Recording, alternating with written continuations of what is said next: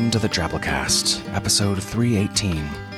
The Drabblecast is a weekly audio fiction magazine that brings strange stories by strange authors to strange listeners, such as yourself. I'm your host, Norm Sherman.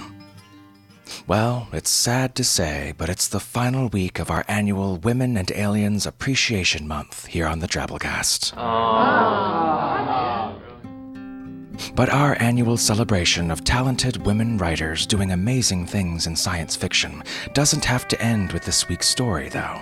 We've got two other great women and alien stories by authors Karen Tidbeck and Mary Robinette Kowal up on Drabblecast B-Sides, which is our totally rockin' feed of monthly bonus content. That feed of additional bonus content, not to mention the entire backlog of over 40 episodes, is available to listeners who like what we do here at the Drabblecast enough to donate and help us keep going by subscribing to an automatic $10 a month.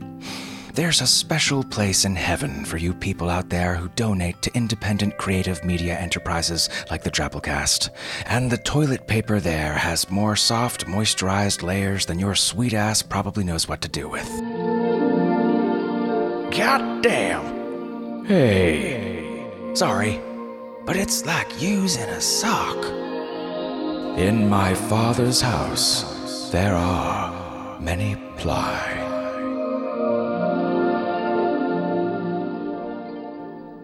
So, needless to say, if you're fiending for more aliens this month, this doesn't have to be the last stop. Sign up, help us out, get you some more stories on the double. It is, however, the concluding week for the Drabblecast People's Choice Awards. That's right, the results are in, folks. In February, you fans out there nominated your favorite 2013 feature stories, episode art covers, 100-word stories, and as a new category this year, 100 character stories from our weekly ongoing Twitter contest. Then, once the top 5 were narrowed down into each category, you voted for your single most favorite in each from the past year. This is the 5th year we've done this, and we go all out with the trophies, because this audio magazine is all about you. You community of listeners, readers, and writers out there with your big creative imaginations and your smarty-pants brains, your sophisticated taste for the unique and fun, the original and the unpredictable. You aren't ashamed to brandish the mark of the weirdo. You wear it proudly. Unless it's, like, really a mark or something branded on you by elders from some particular culture, community, societal group that you once identified with and lived amongst in what seems like 100 lifetimes ago. And then it's probably a bit of a sore spot. The winners in each category are recognized with a pretty snazzy plaque that we get custom made, Drabblecast style, with the authors' names inscribed and the usual what-have-yous. All but the centerpiece award, the winner of Best Feature Story, who gets the sacred Drabblecast Chalice of Glory, a big ol' inscribed crystal goblet on a big ol' inscribed slab of marble with a big ol' goddamn eyeball stuffed inside. It's awesome, the way that water is awesome when it's mixed with barley, hops, and yeast. And here are your winners. Winner of Best 100 Character Story, Shawnee, in episode 283. As I type, revelations pour onto the screen. I realize I've selected absolute truth serif, the font of all knowledge.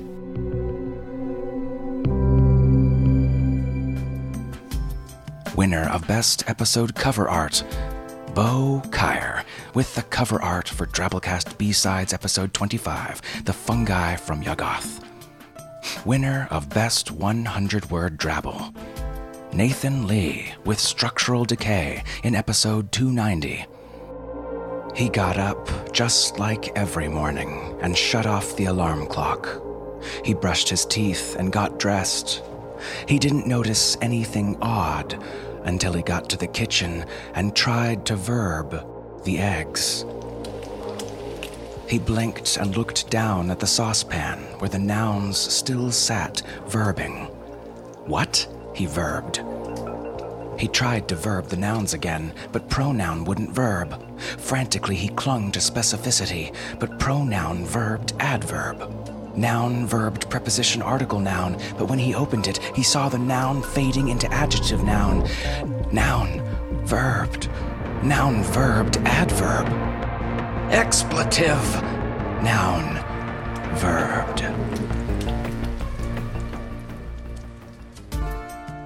And the winner of the Drabblecast Best Story of 2013, as voted by the majority of fans, is Shannon Garrity, Flying on My Hatred of My Neighbor's Dog, in episode 298. My pilot for the test flight was Elena. "Just sit down under the odiometer," she said, "and we'll get our asses to Mars." I hadn't seen an odiometer setup like what they had in the cockpit. It was some NASA model, more black and silver. "What do I have to do?" "What you always do. I'm the pilot. I'll take care of the rest." That made sense. I didn't have to fly the thing. I just had to fuel it. That didn't stop me from shaking as I positioned myself under the odiometer. The vast windshield in front of me, a digital screen really, but I didn't know that at the time, looked out over the Texas airfield. I shut my eyes and thought of my neighbor's dog. God, I hate that animal. Nothing happened. I hated some more. The floor rattled as the engines purred to life, and purred, and purred. "We're at 3%, said Elena. 3% of what? I'd never gotten the mechanics of spaceflight. "You gotta hate harder than that." "I'm hating as hard as I can. I can't hate any harder." 2%, come on. Your dossier says you can't stand that dog.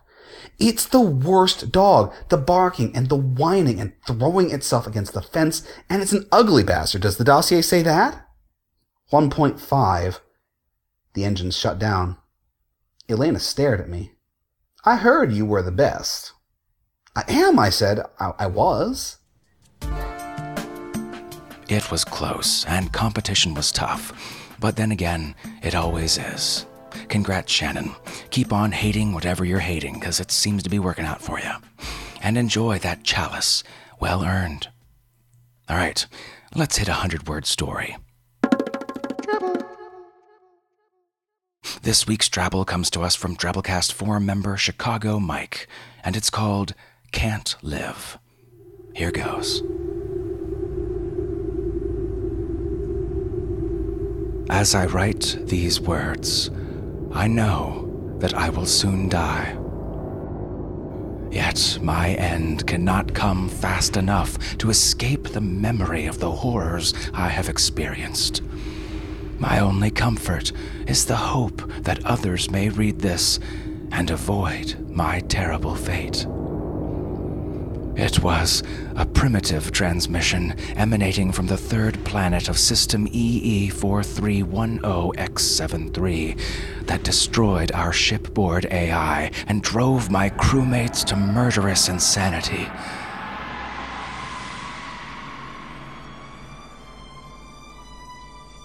When I close my eyes, I still hear that terrible voice, a soul-shattering wail repeating, "With or without you. With or without you, I can't live."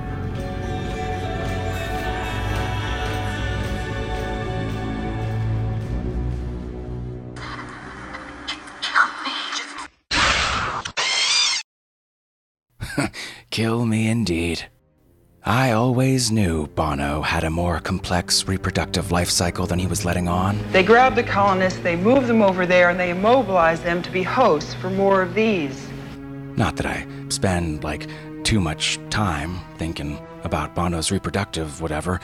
I'm just saying that highly adaptive, potentially parasitic organisms like that can be I don't know. What is too much time anyways? Who even gets to decide that? He's the one spending too much time thinking about Bono's complex evolved reproductive functions, making up rules and shit about him. Get a hobby. You know what? Let's just drop it. Game over, man. This week for our feature story, we bring you How They Tried to Talk Indian Tony Down by Cage Baker. Before becoming a professional writer, Cage spent many years in theater, teaching Elizabethan English as a second language. Her first stories were published in Asimov's science fiction in 1997, and her first novel, In the Garden of Eden, came out the same year from Hodder and Stoughton. She's probably best known for her Company series, a set of historical time travel novels. Other notable works of hers include The Empress of Mars, which won the Theodore Sturgeon Award in 2003 and was nominated for a Hugo, and The Women of Nell Gwyn's, which won the Nebula Award for Best Novella in 2009. In 2010, Cage passed away after a fierce battle with cancer. This story first appeared in fictionwise.com in 2001. So without further ado, we bring you How They Tried to Talk Indian Tony Down by Cage Baker.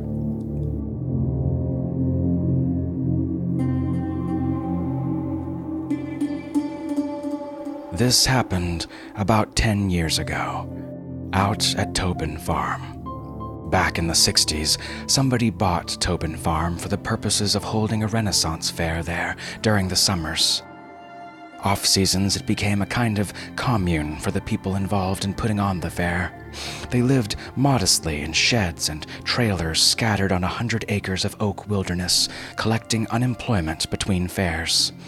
They had their own communal security force in case of problems. 25 years on, though, most of the members of the commune were arthritic and bespectacled and never got up to much in the way of trouble, except for domestic disputes or the occasional DUI. Abby and Martha Caldecott lived at the foot of a hill, some distance from the center of the little community. Abby was into Wicca, and Martha wrote romance novels, and during the fair, the sisters ran a beer booth. Remote as their trailer was, it was cozily domestic. There were bright geraniums and coffee cans. There was a small lawn and lawn chairs. There were plastic party lights strung from the awning, bright tropical fish. The lights shone out clearly into the shadow of the hill. It was a dark, cold shadow, because the hill was thought to be haunted. On the night it happened, Abby was washing dishes after supper, and Martha was watching an Alfred Hitchcock movie on the VCR. Their television reception was oddly sporadic, when they became aware that somebody was up on the hill, whistling. It was a plaintive whistle, as though somebody was trying to summon a lost dog, and as the sisters conferred, they realized the sound had been going on at intervals since that afternoon. It was now pitch dark and past 9 at night. Given that, and given the rumors about the hill, the sisters decided not to investigate. Abby made a pan of cocoa, and Martha turned up the volume on the birds. They were sipping cocoa and watching the film when headlights flashed outside. The sisters sighed and paused their tape. Abby got up and went to investigate. A pickup truck had pulled out into the gravel space beyond the lawn. Killer Mikey was just getting out. Killer Mikey had been to Nam a long time ago and done very bad things there. He was okay now, though his hands still shook sometimes, but because he was familiar with things like radios and situations, he'd been made security chief for the commune. He stood now, doubtfully shining his mag light up into the trees, announcing into his radio that he'd arrived at location. Abby asked him what was going on, and he asked her if she knew what the whistling was. She told him she didn't, and he told her it was worrying all the people who lived on Snob Hill, which was the cluster of trailers at the opposite ridge. He had radioed for backup. As they stood there talking, the whistling came again, and this time right after it, a faint little voice cried out, "Hey!" from way far up in the darkness. Killer Mikey walked backward, shining his light farther up, and asked who was up there. After a long moment, the voice replied, "Tony," and Killer Mikey frowned and said, "Indian Tony?" Indian Tony was called that because he claimed to have been an Oglala Sioux shaman in a previous life. Indian Tony affirmed that it was he. Killer Mikey asked him what he was doing up there. There followed about 5 minutes of shouted questions and mostly incoherent answers, but the gist of it was Indian Tony had gone for a hike and got himself lost, and didn't know how to get off the hill. Killer Mikey told him all he had to do was walk downhill toward his voice. Indian Tony said he couldn't do that. Killer Mikey went to his truck, backed it out a few yards, and turned on the headlights. There, all Indian Tony had to do was walk downhill toward the lights. Indian Tony said he couldn't do that either. As they were trying to hammer out why, Killer Mikey's backup arrived, Jerry Moss, who had taken the call in his truck as he was returning from town with an order of Chinese. His truck rattled up to the trailer. He parked beside Killer Mikey and jumped out, complaining that his dinner was going to get cold. When Killer Mikey explained the situation, Jerry grew even more irritable and called Indian Tony a white asshole. Jerry happened to be a full-blooded Miwok, and Indian Tony was, in fact, white, so neither Abby nor Killer Mikey could argue the point. By this time, Martha gave up on the birds and came out to see what was going on. As they were explaining to her, Indian Tony began to yell for help again. Now there were answering yells from beyond the ridge, and a procession of headlights came bobbing down as more people were drawn to the scene. Muttering, Jerry got his portable high beam out from the bed of his truck and shone it up the hill, walking back and forth to see if he could pinpoint Indian Tony's location. When he did, it was immediately obvious why Indian Tony couldn't come down. In the blue-white beam, they spotted his tiny pale face peering out from the branches of a madrone very far up the hill and about 50 feet off the ground. Jerry cursed and called Indian Tony a jackass. Killer Mikey shouted up to tell Indian Tony they'd keep the light on him so he could climb down. Indian Tony replied that he couldn't do that. He sounded as though he were crying now. The people from Snob Hill were arriving by this time, getting out of their trucks and staring up the hill at Indian Tony trapped against the stars.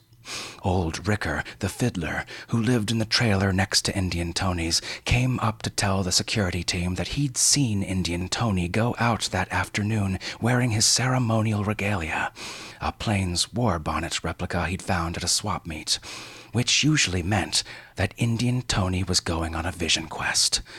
It also usually meant that Indian Tony had dropped acid. Killer Mikey sighed. Jerry cursed again and clipped the high beam to the hood ornament of his truck. He got out his carton of chow mein and a pair of chopsticks and climbed up the hood of his truck to eat. Killer Mikey made a megaphone of his hands and asked Indian Tony if the reason he couldn't climb down was because he was messed up. Indian Tony replied that he couldn't come down because they were down there. Martha shook her head and expressed her opinion that Indian Tony was still all messed up and wondered what they should do now. Nobody wanted to call the sheriff's department because little incidents like this tended to contribute to the slightly unsavory reputation that Tobin Farm had developed over the years. Killer Mikey called up to ask Indian Tony what they were and was informed that they were some kind of animals, man. What kind? He didn't know. What did they look like? They had big, pointed ears. Martha went running back to her trailer and came out with the Roger Torrey Peterson Field Guide to Western Mammals.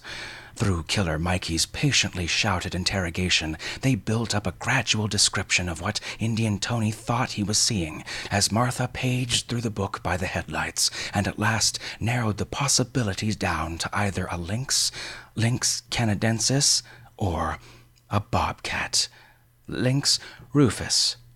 Then they narrowed it further to bobcat because Tobin Farm was much too far south for lynxes. The only problem was Indian Tony insisted they were all white, which bobcats were not, and that he had seen 3 pairs of eyes, though the field guide stated that bobcats were solitary hunters.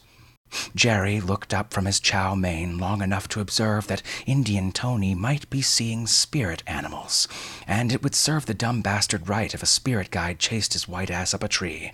He added a few crotchety words about people who had the nerve to co-op other people's sacred stuff after taking their land away, too.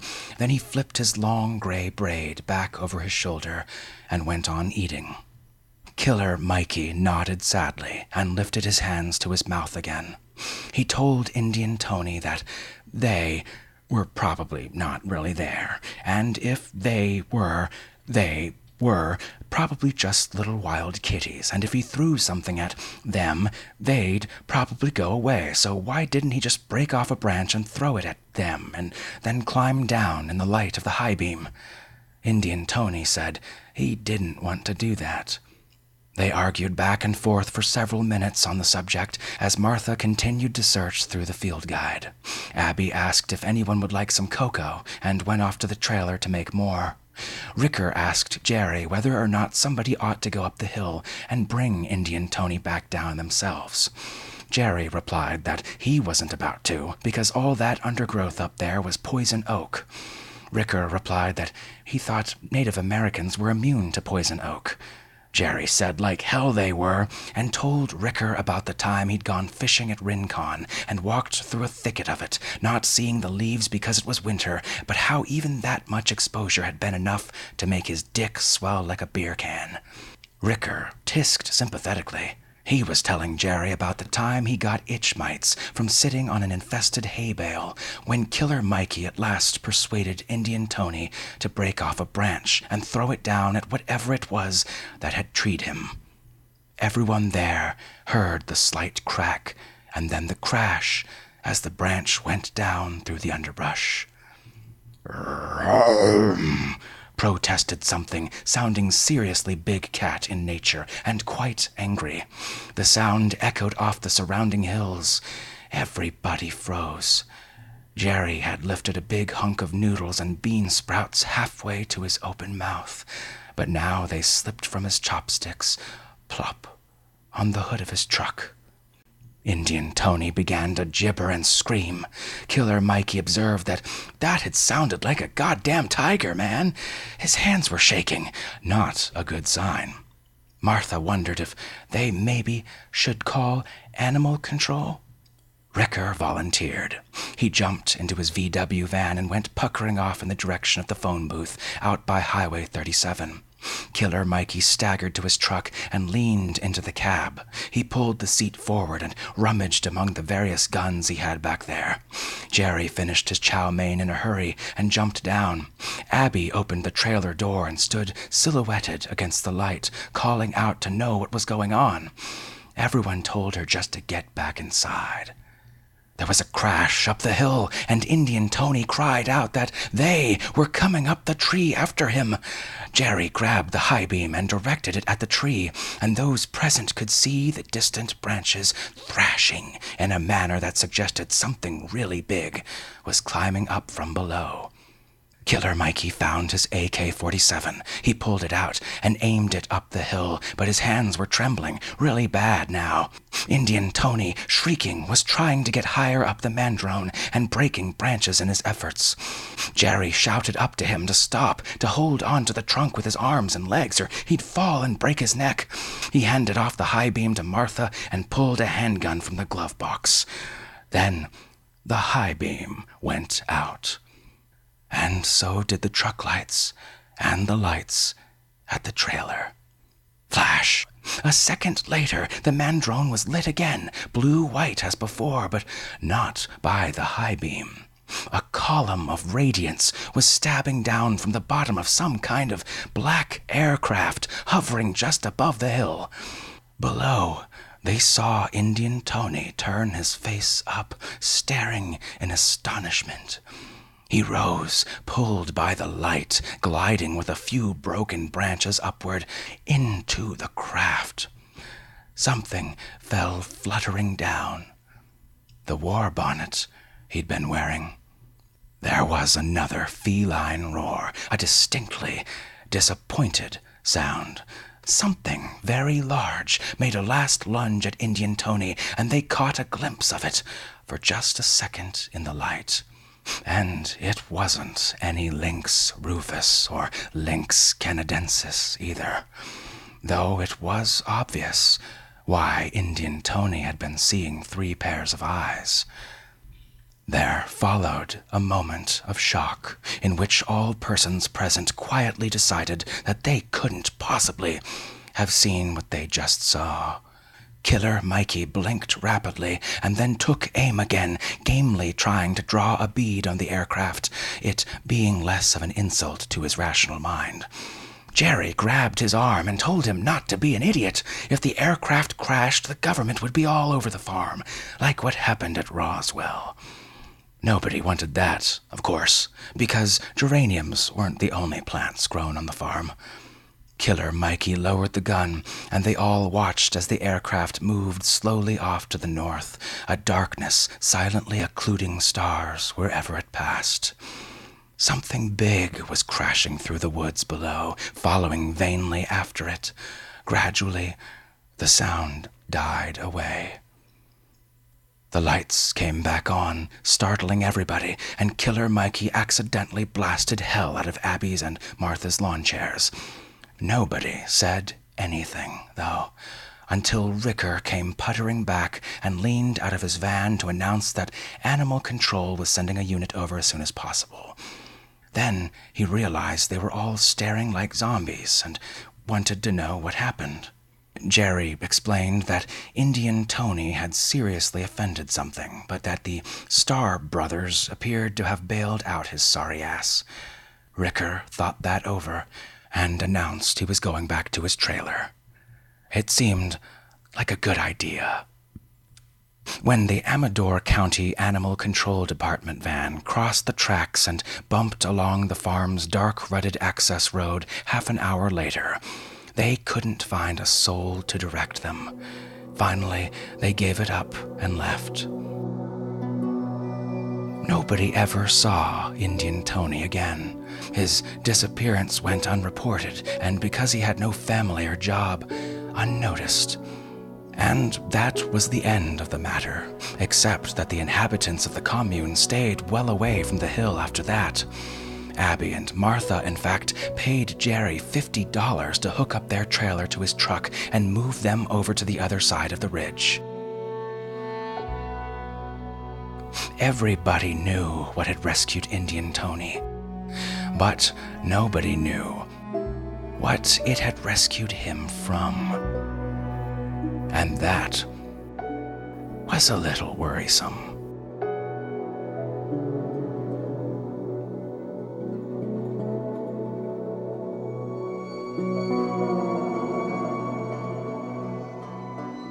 And that was our story. Hope you enjoyed.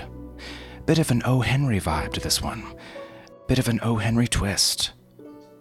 Alright, let's close this week out with our 100 character story winner. First time winner, Cumbrous and Unlovely, with this one here. Alarm forces Toad awake. He's running late.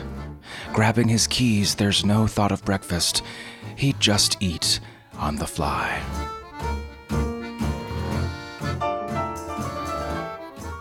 Ooh. Think you can write a story with only 100 characters? Give it a shot. Post it in our discussion forums at forums.drabblecast.org. You might be next week's winner. Follow us on Twitter for the winners early each week at the Drabblecast. Alright folks, that's our show this week. Remember, the Drabblecast is brought to you with a Creative Commons Attribution Non-Commercial No Derivatives license, which means don't change it, don't sell it, but feel free to share it all you like. If you get a chance, write us a review on iTunes, blog about us, tell a friend, spread the weird. Special thanks to our episode artist this week, Kathleen Beckett. Our program this week was brought to you by managing editor Nathan Lee, our art director Bo Kyer, with additional help from Nikki Drayden, Tom Baker, David Carvin, and David Steffen. We'll see you next week, weirdos. Until then, this is Norm Sherman, reminding you, bobcats are solitary hunters.